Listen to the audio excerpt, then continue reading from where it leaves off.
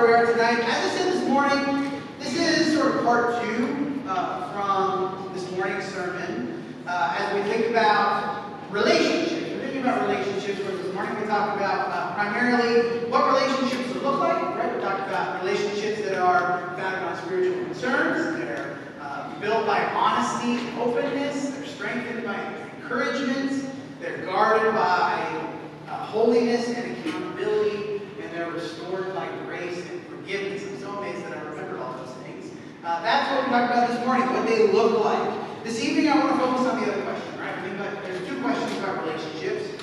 What should a Christian relationship look like? The other one, who should a Christian have relationships with? That is the second question here. And this is specifically a complicated idea. You think about words like association, words like fellowship, words like communion, which we participated in communion. This idea of who should the Christian have close relationships with.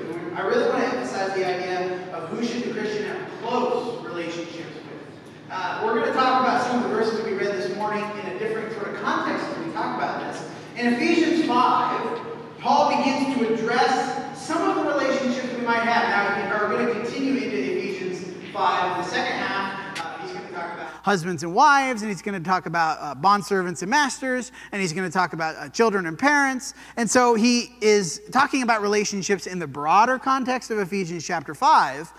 But the first half of the chapter is about this idea of who should we have relationships with. And then in the second half, okay, the relationships that we have, what should those look like? How should we act in these different, the husband and wife, the parent and the child, the bondservant and the master? What should those look like?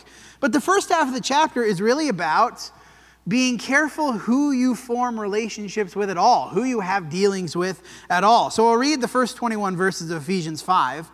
1 through 5 here. Therefore, be imitators of God as beloved children. Walk in love as Christ loved us and gave himself up for us, a fragrant offering and sacrifice to God.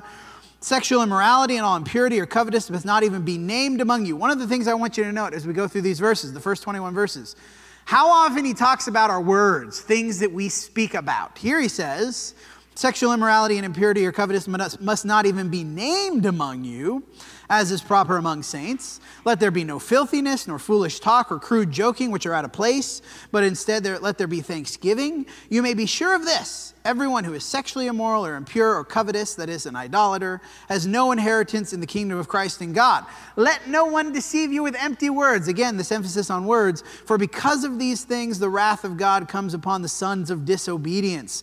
Therefore, do not become partners with them. We'll talk about this word partners in a minute. For at one time you were darkness, but now you are light in the Lord. Walk as children of light. For the fruit of light is found in all that is good and right and true. And try to discern what is pleasing to the Lord. Take no part, this idea of do not become partners with them. Take no part in the unfruitful works of darkness, but instead expose them. For it is shameful even to speak of the things that they do in secret. But when anything is exposed by the light, it becomes visible. And anything that becomes visible is light. Therefore it says, awake, O sleeper, that's us, we're the sleeper, and rise from the dead, and Christ will shine on you. Look carefully then how you walk, not as unwise, but wise, making the best use of the time, because the days are evil. Do not be foolish, but understand what the will of the Lord is. Do not get drunk with wine, for that is debauchery, but be filled with the Spirit, addressing one another. And this one another is an important idea in the text, not just in Ephesians, but really the important idea throughout the New Testament. What does one another mean? Who is one another? And of course, it's a term that varies by context, depending on the context in which it's written, what that exactly means. Here, one another has a very specific meaning. Addressing one another in psalms and hymns and spiritual songs, making melody in your heart, singing and making melody to the Lord with your heart, giving thanks always and for everything to God the Father in the name of our Lord Jesus Christ, submitting to one another. Here's that idea of one another again. One another is not just anybody. We'll talk about that as we go through, out of reverence for Christ. Now, at the center of this contrast, we had a little bit advanced. The contrast in the text, children of light, children of disobedience. Now, the text specifically says sons of disobedience. This is one of those instances where the male pronoun is a stand-in for everybody, right? It's not just men who are disobedient, but children of light versus children of disobedience, those who obey and those who do not. And as we think about these things, let no one deceive you with empty words, for because of these things the wrath of God comes upon the sons of disobedience. The primary contrast is the outcome. Wrath for the sons of disobedience, hopefully not wrath for the children of light, right? That we're hoping to escape the wrath. What's these things? These things that bring the wrath of God upon the sons of disobedience. Verses 3 through 5, sexual immorality, impurity, covetousness, filthiness, foolish talk, crude joking. We have sexually immoral again, impurity again, covetous again. He sort of reemphasizes idolatry. These are the things that he's saying, right? Because of these things, the wrath of God comes upon the children, the sons of disobedience. These are the things that are the contrast. And we're thinking about, okay, becoming partners with them, the them being the sons of disobedience, right? These are the things to be on the lookout for. If we're thinking about what is going to bring the wrath of God down upon people, these are some of the things. And we're thinking about being careful, who am I developing close relationships with? Who am I investing a lot of time in? Who am I spending most of my time around? Is it people who are engaged in these things, or people who are helping us not to be engaged in these kinds of behaviors? Now, there's an interesting emphasis on words I asked you to look out for, even going back to Ephesians 4:29. Let no corrupting talk come out of your mouths. Corrupting would be what? What is corrupting? Corrupting is things that lead to these behaviors. That's what corrupting is. Things that would lead someone into these kinds of behaviors. Let no corrupting talk come out of your mouths, but only such as is good for building up, as fits the occasion, that it may give grace to those who hear. We talked about this morning the importance of encouragement, right? Thinking about our words being words that build up. Are there times when our words are going to be critical, but as the process of building up? Yeah, when we're holding each other accountable. That is some talk that is maybe negative, unpleasant, but it can still build up. The point is, are words bringing people towards these behaviors or farther away from those behaviors? Ephesians 5:4, let no filthiness or foolish talk or crude joking which are out of place, but instead let there be thanksgiving. Foolish, filthy, crude. These are words that are, again, a little bit difficult to define because they are so context sensitive, right? Things that we say in one culture that are very maybe offensive or crude are not the same in other cultures. And again, it's even, I think, again, situationally dependent. There's different language that evolves over time. We can say stuff now, maybe we shouldn't, maybe we should, but there's stuff that people say now that's not considered offensive that used to be. And guess what? In the future, stuff that we say now that people think is offensive won't be offensive. And it's going to be the other way too. There's stuff that people say now that people consider to be offensive that in the past they never thought that to be crude or foolish, or they never thought that to be filthy in the past, but now we say it and it's like, whoa, you can't say that now. Words are complicated. Words are difficult because they're so culturally defined. How we talk, who we talk to, what kinds of things we talk about. For the Christian, you can get down the rabbit hole of culturally defined, but for the Christian, the point is what? That our speech be, in the phrase that would be used in other places in the New Testament, above reproach. This is what Peter would emphasize in 1 Peter, right? That we be above reproach. That our words, whatever it is that we're saying, are so clean and pure. And you notice the contrast between immorality and impurity and covetousness, the idea of impurity, that our words are so pure that there's no room for anyone to say, hey, you shouldn't have said that. You shouldn't talk like that. Our speech needs to be above reproach. Ephesians 5:12. It is shameful even to speak of the things that they do in secret. What are the things that they do in secret? Again, it's these things, right? The sexual immorality, the impurity, the covetousness, the filthiness, the crude joking, all of these different things. That's the things that it's shameful even to speak of the things that they do in secret. Again, we have to be careful how we're talking about things. Ephesians 5:18 and 19. Do not get drunk with wine, for that is debauchery, but be filled with the Spirit. And then what is it? What's the point of being filled with the Spirit? It's going to change what we say, right? In our speech, in our language, we're addressing one another in psalms and hymns and spiritual songs. The psalms and hymns and spiritual songs, that's a direct contrast to the filthiness, the foolish talk, the crude joking. These are the contrasts. I don't want to be this way, and we'll talk about the being drunk with wine in a minute, but the emphasis is on my words being beneficial, my words being gracious, my words being a blessing to other people, especially other people in the church. And fundamentally, why there's so much an emphasis on words, words are one of the primary ways that we influence each other, right? If I want to convince you to do bad stuff, I'm going to use my words to try to convince you to do that. If I'm going to try to convince you to do righteous things, again, I'm going to use my words to try to convince you, hey, you should not do X, Y, or Z. You should do this instead. You should engage in this kind of behavior. Words are how we influence one another. Not entirely words. We have example, and example is important too, but words are very powerful. I don't think it's a coincidence that Jesus calls himself the Word. In the beginning was the Word, and the Word was with God, and the Word was God. When we see creation, God said, "Let there be light." Words all throughout the Bible have this incredible power to influence one way or the other. And influence is indeed what we're considering in relationships. If we're thinking about one overall point in this, do not let your relationships influence you into sinful behavior. That's the overall point here.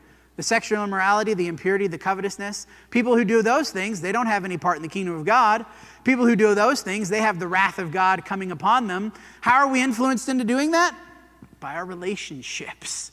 We're influenced into being either righteous or sinful based on who we spend time with, based on who we talk to, based on who we're interacting with. Which is why he says, Ephesians 5:7, do not become partners with them. Who's the them? The children of disobedience. For at one time you were in darkness, now you are light in the Lord. Walk as children of light, for the fruit of light is found in all that is good and right and true. And try to discern what is pleasing to the Lord. We'll talk about that phrase in just a minute. Take no part in the unfruitful works of darkness, but instead expose them. What does it mean to become partners with them? Now, some different translations. New American Standard has, do not be partakers with them. The NRSV, I think, is a little harsher. We think about being partners or partakers. The NRSV says, do not associate with them. That's even a little harsher, I think. You think about, I'm not doing the same things they're doing. The NRSV, the emphasis is on not even being around people who are doing these kinds of things. Do not become their partners. That's the Holman Christian Standard Bible. At the most basic level, what's the point? Don't do what they do. These children of disobedience, people who don't want to follow God, people who have no idea what God wants or don't care what God wants, don't do the same stuff they're doing. Now, this is the same word, partner, in Ephesians 3:6. The Gentiles are fellow heirs, members of the same body, and partakers of the promise. This is the same word. Do not become partners with them. That's how he describes the Gentiles. The Jews and Gentiles, they are partakers together. That was the mystery of the gospel, right? The Gentiles used to be excluded. Now they're included. And that idea, I think, illuminates what is being said later in chapter 5. If he's using that word to describe the fellowship between the Gentiles and the Jews in Christ, they have fellowship, they're same purpose, same mind, same goal. They're going for the same thing. And so as a consequence of that, spend time with them. Have relationships with them. We can think about Paul's rebuke of Peter. I came to him and I rebuked Peter to his face. Why? Because when the Gentiles were just there, Peter was hanging out and having a good time and spending time with the Gentiles. And then the Jews came, and Peter was like, I gotta be away from you. I can't be with the Gentiles anymore, right? He was refusing to be a partner with the Gentiles when the Jews showed up. And Paul was mad about that, as he should have been.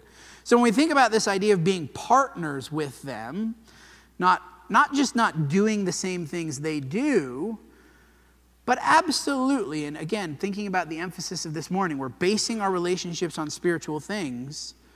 Your closest relationships should be with other Christians. They just should.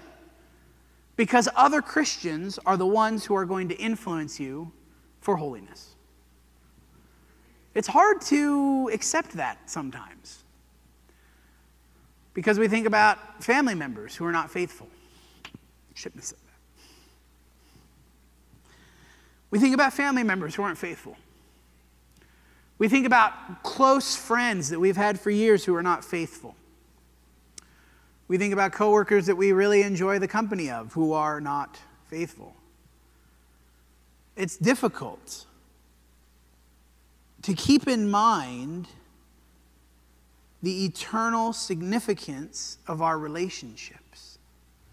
The whole Bible is full of warnings about how we let outsiders, this word outsider that was used in 1 Corinthians, we'll read it again in just a minute, how outsiders influence us. 1 Peter 4, 3 through 4, the time that has passed suffices for doing what the Gentiles want to do. I said, when did we talk about this? I don't remember. Maybe we talked about this in the Saturday morning men's study. Oh yeah, it must have been because we were doing 1 Peter. The things that the Gentiles want to do. That word Gentile is a stand-in for non-Christian, unbeliever, right? The things that the unbelievers want to do, living in sensuality, passions, drunkenness, orgies, drinking parties, and lawless idolatry. These things are the same things that he's listed already in Ephesians, right? Paul lists the same things. Idolatry, which is covetousness, sexual immorality, impurity, right? These are the same things here. With respect to this, they are surprised that you do not join them in the same flood of debauchery, and they malign you. The world wants you to do what they do. And this drives out a difficult truth of evangelism. You can say all the right stuff and be very gracious in your words and very accepting in the way that we talk about people and treat people. But at the end of the day, if you refuse to participate in the things that they do, they know you think it's wrong. They're not dumb. People are not dumb. If you're like, people are doing stuff that they're not supposed to do and they want you to join them, and you're like, no, I don't want to do that. Even if you've never been judgmental, you've never been you've never said anything about condemnation, you've never said anything harsh to them, guess what happens the minute you say, I don't want to do that? You've informed them that you think it's wrong. That's just unget-aroundable. So yeah, they malign you. Yeah, they insult you. They say bad things about you. And again, it's not that you've judged them. It's not that you've said you're a horrible person. It's not that you said you're going to hell. But the act of separation, the act of refusal is a judgment. Just by its very nature. And so the easy thing is, the thing that's comfortable, this is where we get into the difficulty of relationships. The things that is comfortable is, I will participate with them because I don't want to cause conflict. I don't want to seem judgmental. I don't want to seem harsh. So I'll join them in the quote-unquote flood of debauchery because I don't want to cause conflict. Guess what? Now you have become partners with them. That's the point. 2 Corinthians 6, 14 and 15. Do not be unequally yoked with unbelievers. What partnership has righteousness with lawlessness? We read this morning. What fellowship is light with darkness? What accord is Christ with Belial? What portion has a believer with an unbeliever? The implication again, none. Different words, all describing the same thing. Join, yoked, partnership, fellowship, accord, portion. These are all just words in these verses. Who we build relationships with matters. And the people that we have our strongest relationships with should be other believers. There is a tension at the heart of this. Because some groups have taken all these verses and the sort of extreme logical conclusion is we'll just totally separate, right? We'll just totally isolate. We'll withdraw from the world to remove temptation, to remove corruption, to remove difficulty. And so we get groups that are very isolationist. There's a lot of religious Christian groups that are isolationists. They have nothing to do. They don't want anything to do with the outside world. But we know that's wrong too, right? 1 Corinthians 5, 9 through 12. I wrote to you in my letter not to associate with sexually immoral people. Not at all meaning the sexually immoral of this world or the greedy or the swindler or idolater. Since then you'd need to go out of the world. What's he saying there? I don't want you to go out of the world. I don't want you to isolate. I don't want you to separate entirely. Now I am writing to you not to associate with anyone who bears the name of brother if he is guilty of sexual immorality or greed or idolater, reviler, drunkard, or swindler. Not even to eat with such a one. What have I to do with judging outsiders? So there's a tension here. On the one hand, we have to be around outsiders in order to reach them with the gospel. On the other hand, we should not be building especially strong relationships with those outside the church because of the danger of undue influence in our lives. But at the same time, we need to be around people who are not in the church. We need to have some relationship with those who are not in the church. Otherwise, how are we going to reach them? How are they going to hear the truth? How are they going to be influenced for righteousness if we have no relationship with those outside the church? This is the tension at the heart of the Christian relationship. that I want to be partners with those who are children of light. I don't want to be partners with those who are sons of disobedience, but I do want the sons of disobedience to become children of light. I want them to come over to our side, right? I want that to happen. Remember that biblical relationships are founded on spiritual concerns. And if your spiritual concerns are the most important thing and you're thinking about your relationships, what greater divide is there than between a believer and an unbeliever? There is no greater divide. That's the only divide that has infinite consequence. All the others, they last 80 years, tops. The divide between believer and unbeliever is infinite. It's eternal. And so it is the pillar of the way that we think about relationships. And so the question should be, how do we maintain the balance then, okay? The rest of the lesson will be this question. How do we maintain this balance? I want to be an influence on those who are unrighteous, an influence on those who are not believers, but I don't want them to suck me into, what's the phrase in 1 Peter, the flood of debauchery. I don't want them to unduly influence me and bring me into being partners with their behavior. How do I do that? How do I have relationships with those in the world, but I'm not corrupted by them? Well, a couple of things. Ephesians 5:1-4. Be imitators of God as beloved children. Walk in love as Christ loved us and gave himself up for us, a fragrant offering and sacrifice to God. Sexual immorality and impurity or covetous must not even be named among you. As is proper among saints, let there be no filthiness or foolish talk or crude joking, which are out of place, but instead let there be thanksgiving. First thing, how are we talking? What do we talk about? What kind of language do we use? Language is one of the first markers of influence in your life. You're thinking about, how can I measure the influence that other people are having on me? How can I measure if I'm being more of an influence on them than they are on me? The first thing to think about is how you talk. What kinds of things do you talk about?